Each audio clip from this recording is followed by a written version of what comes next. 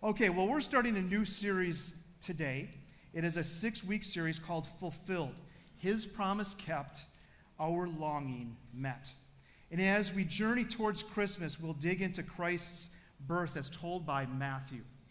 Matthew is one of Christ's earliest followers. He was one of those that had the privilege of learning directly from Christ. But what Matthew does is he connects the Old Testament to the New Testament 5 different times. And so we're going to be looking at that for the next couple of weeks in this series called Fulfilled. And that word fulfilled, you're going to be hearing that quite a bit over the next couple of weeks. So we might as well define it. Being fulfilled is that happiness or satisfaction being met after a period of time, maybe an extended period of time. And we all have moments of fulfillment. Maybe last Thursday, some of you experienced fulfillment because in the morning you started to smell something that you don't smell the other days of the year. Someone was working on a Thanksgiving dinner. And over that period of time, finally, you're able to sit down at the table and enjoy a meal with family. And for some of you, you were fulfilled and then some. Or maybe some of you, after that awkward season of dating, you know all those first dates? Aren't those kind of miserable if you're married? Like in a way, like you're trying to find out about this person and you embarrass yourself and you have these, and it's kind of a little rough. But after a season of playing that awkward dating game, finally you find that one and you come together in marriage, and that's wonderful, and you experience a level of fulfillment. Or maybe for some of you, it's that job. After balancing work, school, calendars, church schedules, other schedules, finally you land the job and you find some fulfillment. Or maybe yesterday, some of you were fulfilled as a result of Michigan beating Ohio State. I have no skin in that game because I'm a Badger fan. And for Lion fans, I don't know what to say. I don't know if fulfillment is connected yet, but maybe. But we experience temporary fulfillment at times. But today we're going to look at that pursuit of a greater fulfillment. So the series, Fulfilled, His promise kept, our longing met. If you have a Bible, we'll be reading from Matthew chapter 1, verses 18 to 25. But before we review the text, I want to begin with a visual up on the screen. Before us we have the words God, and then a blank, and then us. What should be placed in the middle there? Well, you don't have to answer it out loud. Maybe we could have interaction there, but if you're a seasoned Christian, you probably, boom, I know what goes there. I know the text. But I want you to step back for a moment, okay, and work with me. We have God, and then we have a gap between God and us. On the left side, we know that we have a eternal, we have an omnipresent, omniscient, omnipotent, we have a holy creator on one side. And then on the other, we have us. We're finite, we're limited, we're broken, we're sinful, we're human. But that relationship between the word God and us is really important, and we're going to be talking about that relationship. It really matters. There's a person, a well-known author, pastor, I believe, named A.W. Tozer, and he made this comment once. He said, what comes into our minds when we think about God is the most important thing about us. I'll say that again. What comes into our minds when we think about God is the most important thing about us. With that in mind, in this auditorium, we have many people in different stages of their spiritual journey. We have some in here that are seasoned Christians, seasoned believers. You've been around the scene for a very long time. You could probably be even up here on the stage sharing God's word. You know the songs, you know the Bible well, and you know church, and you've been around. I'm so thankful that we have people in our church that are seasoned in their Christianity. But then we have some that are growing Christians. You know, you're learning, you're excited, you're getting plugged in, you're navigating church and the understanding of it. But then we also have some that are new Christians, new to the faith. Everything is fresh. Everything is new. And there's a heightened interest in figuring things out. But then, every time we gather, there's some in here that are exploring church.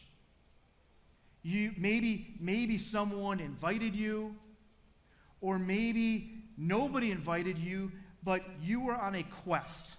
You're like, I want to find truth once and for all. And somehow you landed here.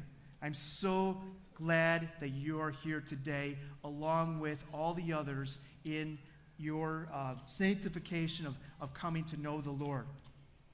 You're not here by mistake. So no matter where you are in the spiritual journey, we're glad that you're here. And as a church, we want to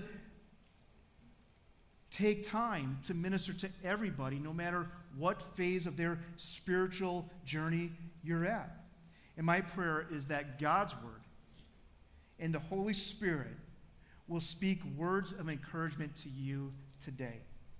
But referencing that quote, what comes into our mind when we think about God is the most important thing about us. So what do you think about God? You think much about who God is? Well, as you gain insight and learn more, you start to put another piece of the puzzle into place. You start to see more of this special scenic picture, and you start to become more fulfilled. So as we read today's text, Matthew clearly will fill in the blank for us. I'm going to be reading Matthew chapter 1, verses 18 to 25. If you have a Bible, you can follow along with me. I'll be starting in verse 18. Now the birth of Jesus Christ took place in this way. When his mother, Mary, had been betrothed to Joseph, before they came together, she was found to be with child from the Holy Spirit. And her husband Joseph, being a just man and unwilling to put her to shame, resolved to divorce her quietly. But as he considered these things, behold, an angel of the Lord appeared to him in a dream, saying, Joseph, son of David, do not fear to take Mary as your wife, for that which is conceived in her is from the Holy Spirit. She will bear a son, and you shall call his name Jesus, for he will save his people from their sins. All this took place to fulfill what the Lord had spoken by the prophet. Behold, the virgin shall conceive and bear a son, and they shall call his name Emmanuel, which means God with us. When Joseph woke from his sleep, he did as the angel of the Lord commanded him. He took his wife, but he knew her not until she had given birth to a son, and he called his name Jesus. God's word. So verse 23 answers that gap question. God, Emmanuel, us, or God with us. The big idea for today is this. In Jesus, God comes to be with us.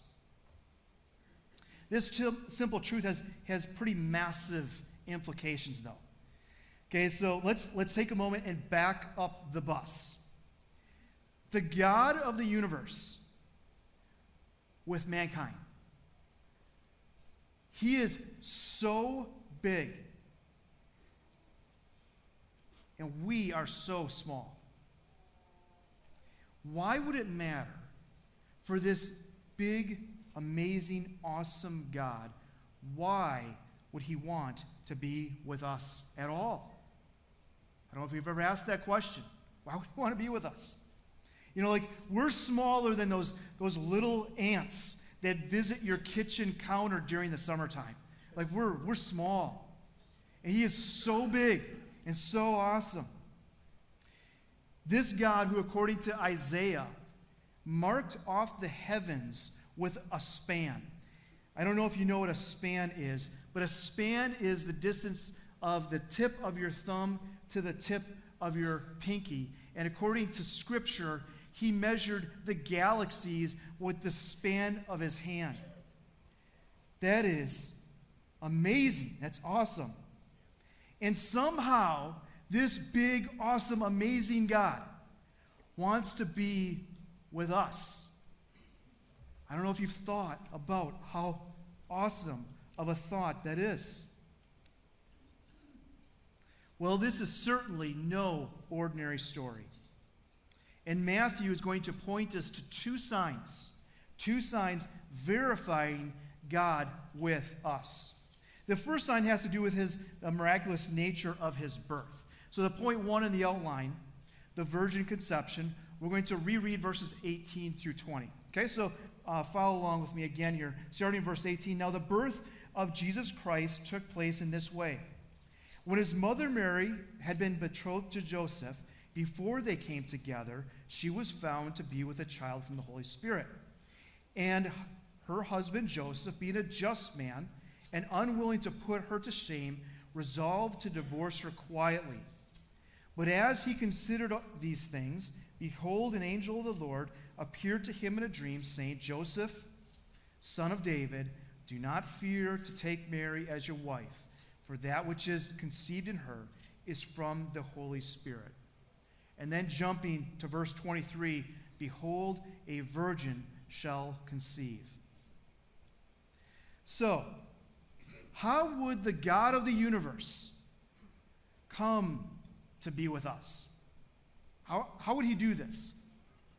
Well, he would defy science by using a virgin named Mary.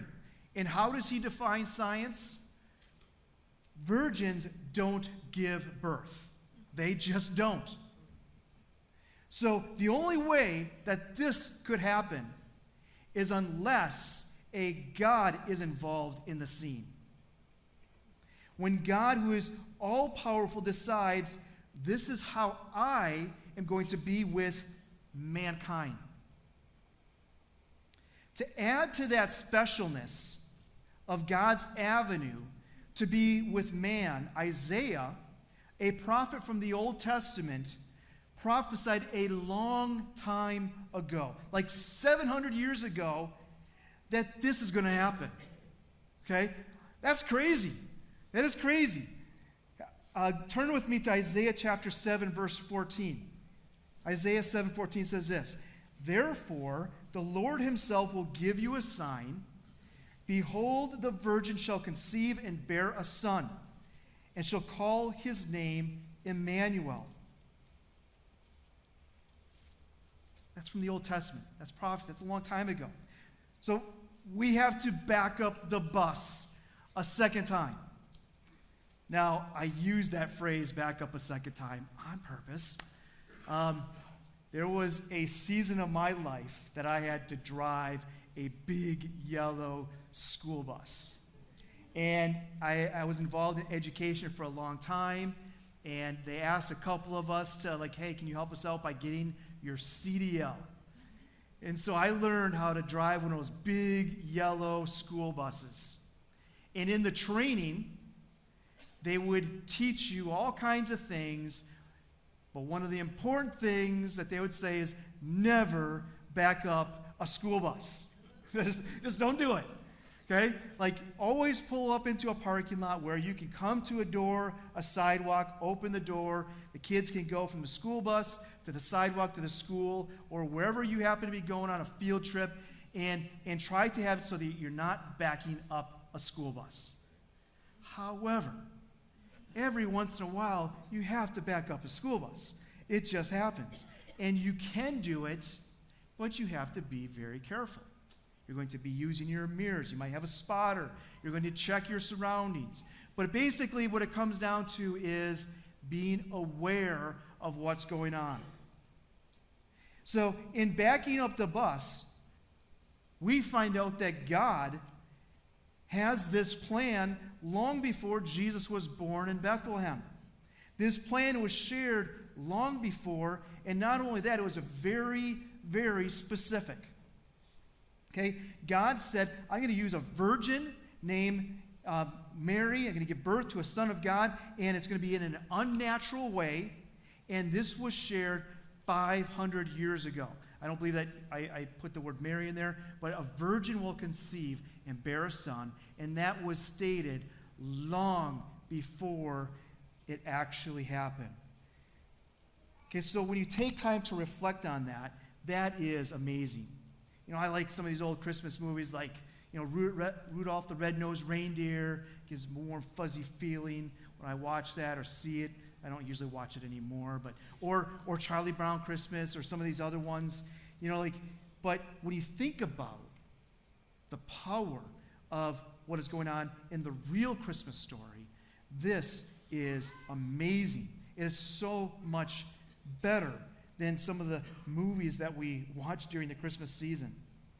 So Matthew, in verse 23, quotes this passage from Isaiah 7:14, connecting the dots from the Old Testament to the New Testament.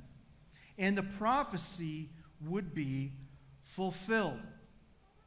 So still under point 1, though, of the virgin conception, we have another person in the scene. We got a guy named Joseph. In verse 18, Mary is betrothed to Joseph, which means that there's a legal binding agreement. They're bound in marriage, but they wouldn't consummate the marriage until after the official wedding. However, before they came together, Joseph learns that Mary was conceived by the Holy Spirit. So men, let me ask you this question. If you were in that day and time and learned that your fiancée was pregnant, that she was expecting, you know it wasn't from you, how would you respond? Maybe you'd be a little skeptical of the Holy Spirit, or maybe you might be a little angry, maybe you might be hurt, maybe you might feel betrayed. Well, Joseph has a reaction that many guys might have. She's pregnant, it wasn't me. I am going to phase out of this relationship. In verse 19, it records that Joseph was a just man, though, a person of good and fair character. He didn't want to embarrass Mary or shame her, so he was going to quietly divorce her. But something would change that. An angel shows up, encourages him to see the marriage through. It is once again reiterated that the child is from the Holy Spirit, emphasizing Mary's virginity in that she was faithful to him. And I have to say, this had to be so encouraging for Joseph to receive this word from the angel, that he wouldn't have to be skeptical of Mary or anxious and wondering. He was able to support her through the pregnancy. So in the first sign that we have, on point 1, the virgin conception, we move from there to the second sign that Matthew wants us to see, and that's that Jesus fulfills the birth of a son. Let's look back at verse 21 and read through verse 25. Verse 21, she will bear a son, and you will call his name Jesus, for he will save his people from their sins. All this took place to fulfill what the Lord had spoken by the prophet. Behold, the virgin shall conceive and bear a son, and they shall call his name Emmanuel, which means God with us. When Joseph awoke from the sleep, he did as the angel of the Lord commanded him. He took his wife, but knew her not until she had given birth to a son, and he called his name Jesus. So the second half of Isaiah's prophecy gives a second sign with the arrival of Emmanuel, the promised one. He's going to bear a son, with a prophesied name of Emmanuel. The angel explains that Emmanuel is God with us, and he will save their people from their sins. Okay, this is unlike any other child or any other person that comes into the scene. They're going to save his people from their sins. But as you look close at verse 21, whose people will be saved from their sins? Whose people? His people.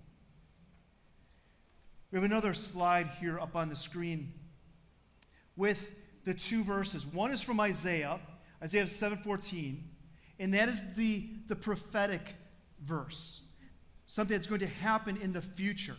And then we have Matthew's account, Matthew 1:23, but just look at the verses together here. We have, behold, the virgin shall conceive and bear a son, and shall call his name Emmanuel. And then we have, many years later, Matthew's account, behold, the virgin shall conceive and bear a son, and they shall call his name Emmanuel. Very close verses right there. But there is something that's different. I don't know if you notice that anything different there. The word they. This is important to take note of. Very important. So going back to Matthew 1:21, verse 21, he will save his people from their sin. And then verse 23, they will call him Emmanuel, or God with us. His people and they will call him Emmanuel. So Matthew is pointing forward to those that trust in Christ. He is pointing forward to those that believe that Jesus is the one who's going to save you from your sins. And now you can call him Emmanuel, God is with us, and God is with me. So going back to the first slide, God blank us.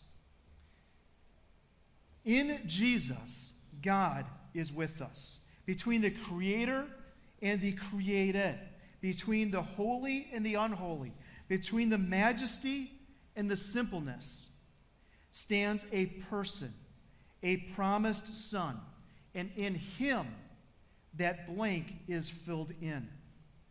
It's God with us. Which brings us to the big idea, in Jesus, God comes to be with us. For many people, though, the sense of God is that he is not with us. Maybe even a step further, that you feel that he has abandoned us. Let's focus on what we do know. Earlier, I mentioned that there are many people in this auditorium in different stages of their spiritual journey. We have the faith explorers, and let's start with those that are here. Some of you are listening, you're exploring what is church all about. What is being a Christian all about? That God I talked about in the beginning, which is really big, really awesome, and created the galaxies, I asked, why would he care about us here on earth? Why would he care? We can answer that. There's a verse that says why he came, why he cared. John 3:16, such a familiar verse for us. We think about it. Why did he come?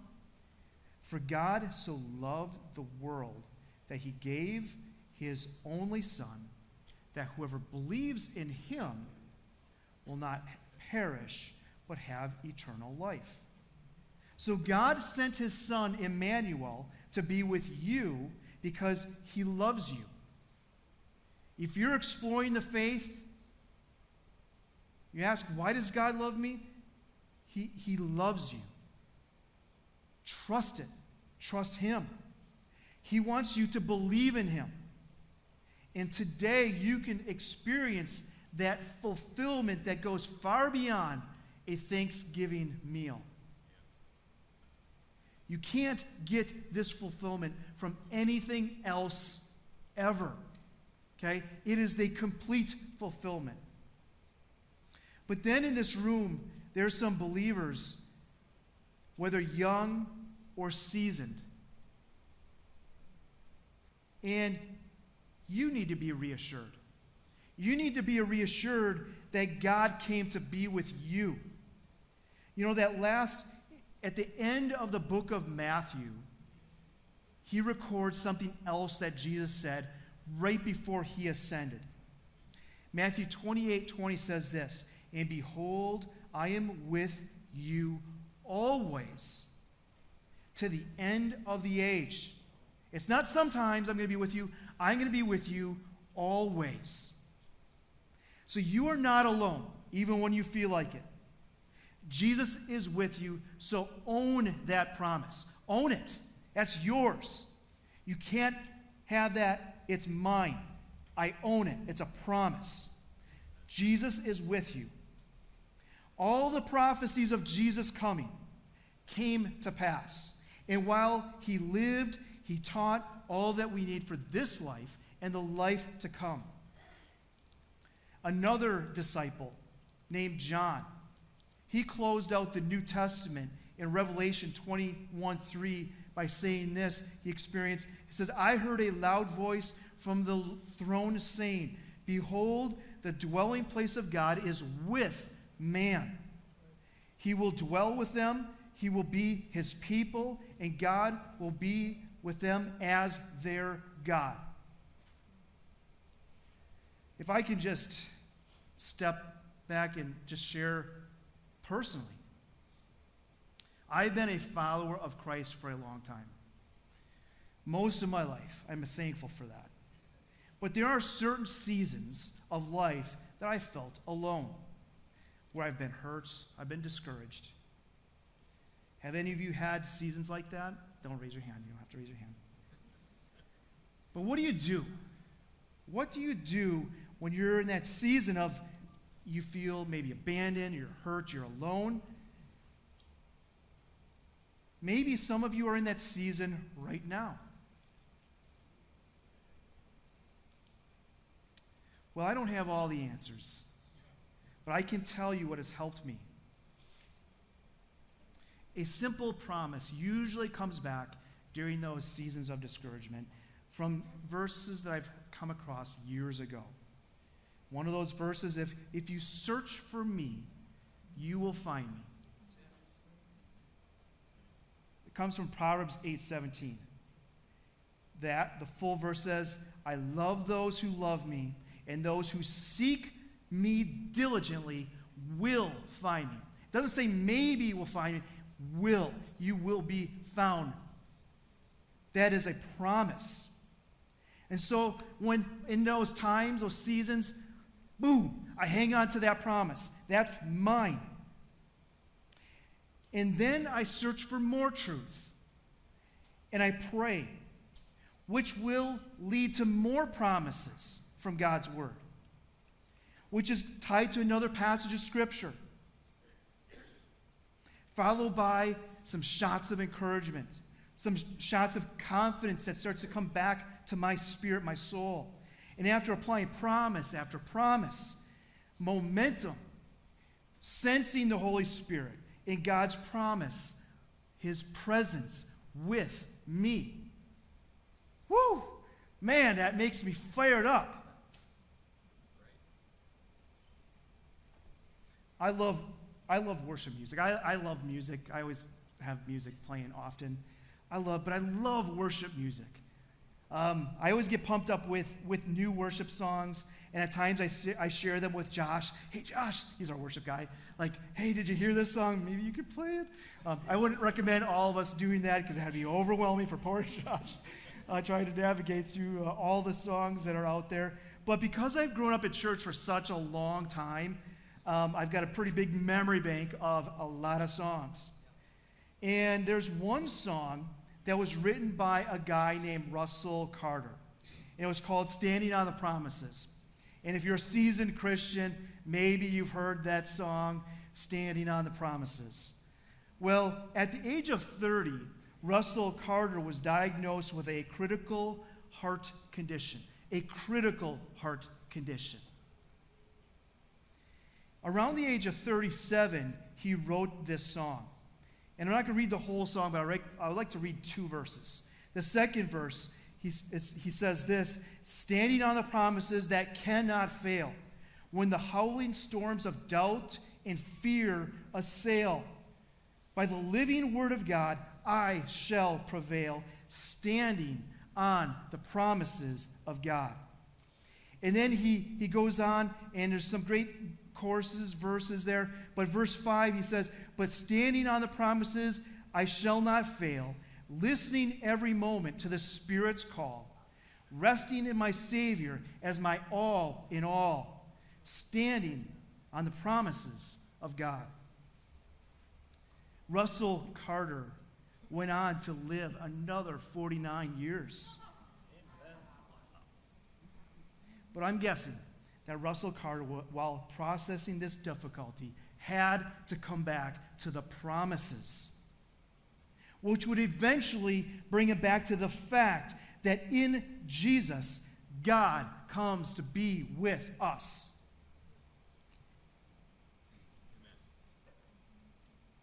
He was able to draw confidence and strength and encouragement, and he would experience God with him. I'm so thankful that God is Emmanuel, that the God of the universe, this big, awesome, mighty God, wants to be with me, and he wants to be with you. That is amazing. We can all declare that in Jesus, God comes to be with us. Oh, let's pray. Lord, I thank you. I thank you that you did not leave mankind. Lord, you sent Jesus Christ, Emmanuel, God with us. Thank you for that. But Lord, in this auditorium, there's so many wonderful people here in so many different seasons of their spiritual journey. But Lord, there's some that they're exploring the faith. They don't understand it all, but they're searching. Lord, I pray that the search would end today. I pray that they would receive you, receive the gift of salvation, that anybody who calls upon the name of the Lord will be saved. There's no lying there. It's all truth. You say you came to save mankind. It just has to be received. And Lord, so I pray that that would be a day of change for some. But Lord, there's others in this auditorium that are anywhere from a new Christian to a seasoned Christian. And you're with them. I pray that they would latch on to every promise from your word. That they would find strength and encouragement for the things that they are faced with, that are challenged with. That you will revitalize the hope within them. And Lord, that we will not cower back, but live in the authority that we have through Jesus Christ. And Lord, so I pray that in the season of Christmas that we would be so thankful for what you've done for us. We love you. In Jesus' name, amen.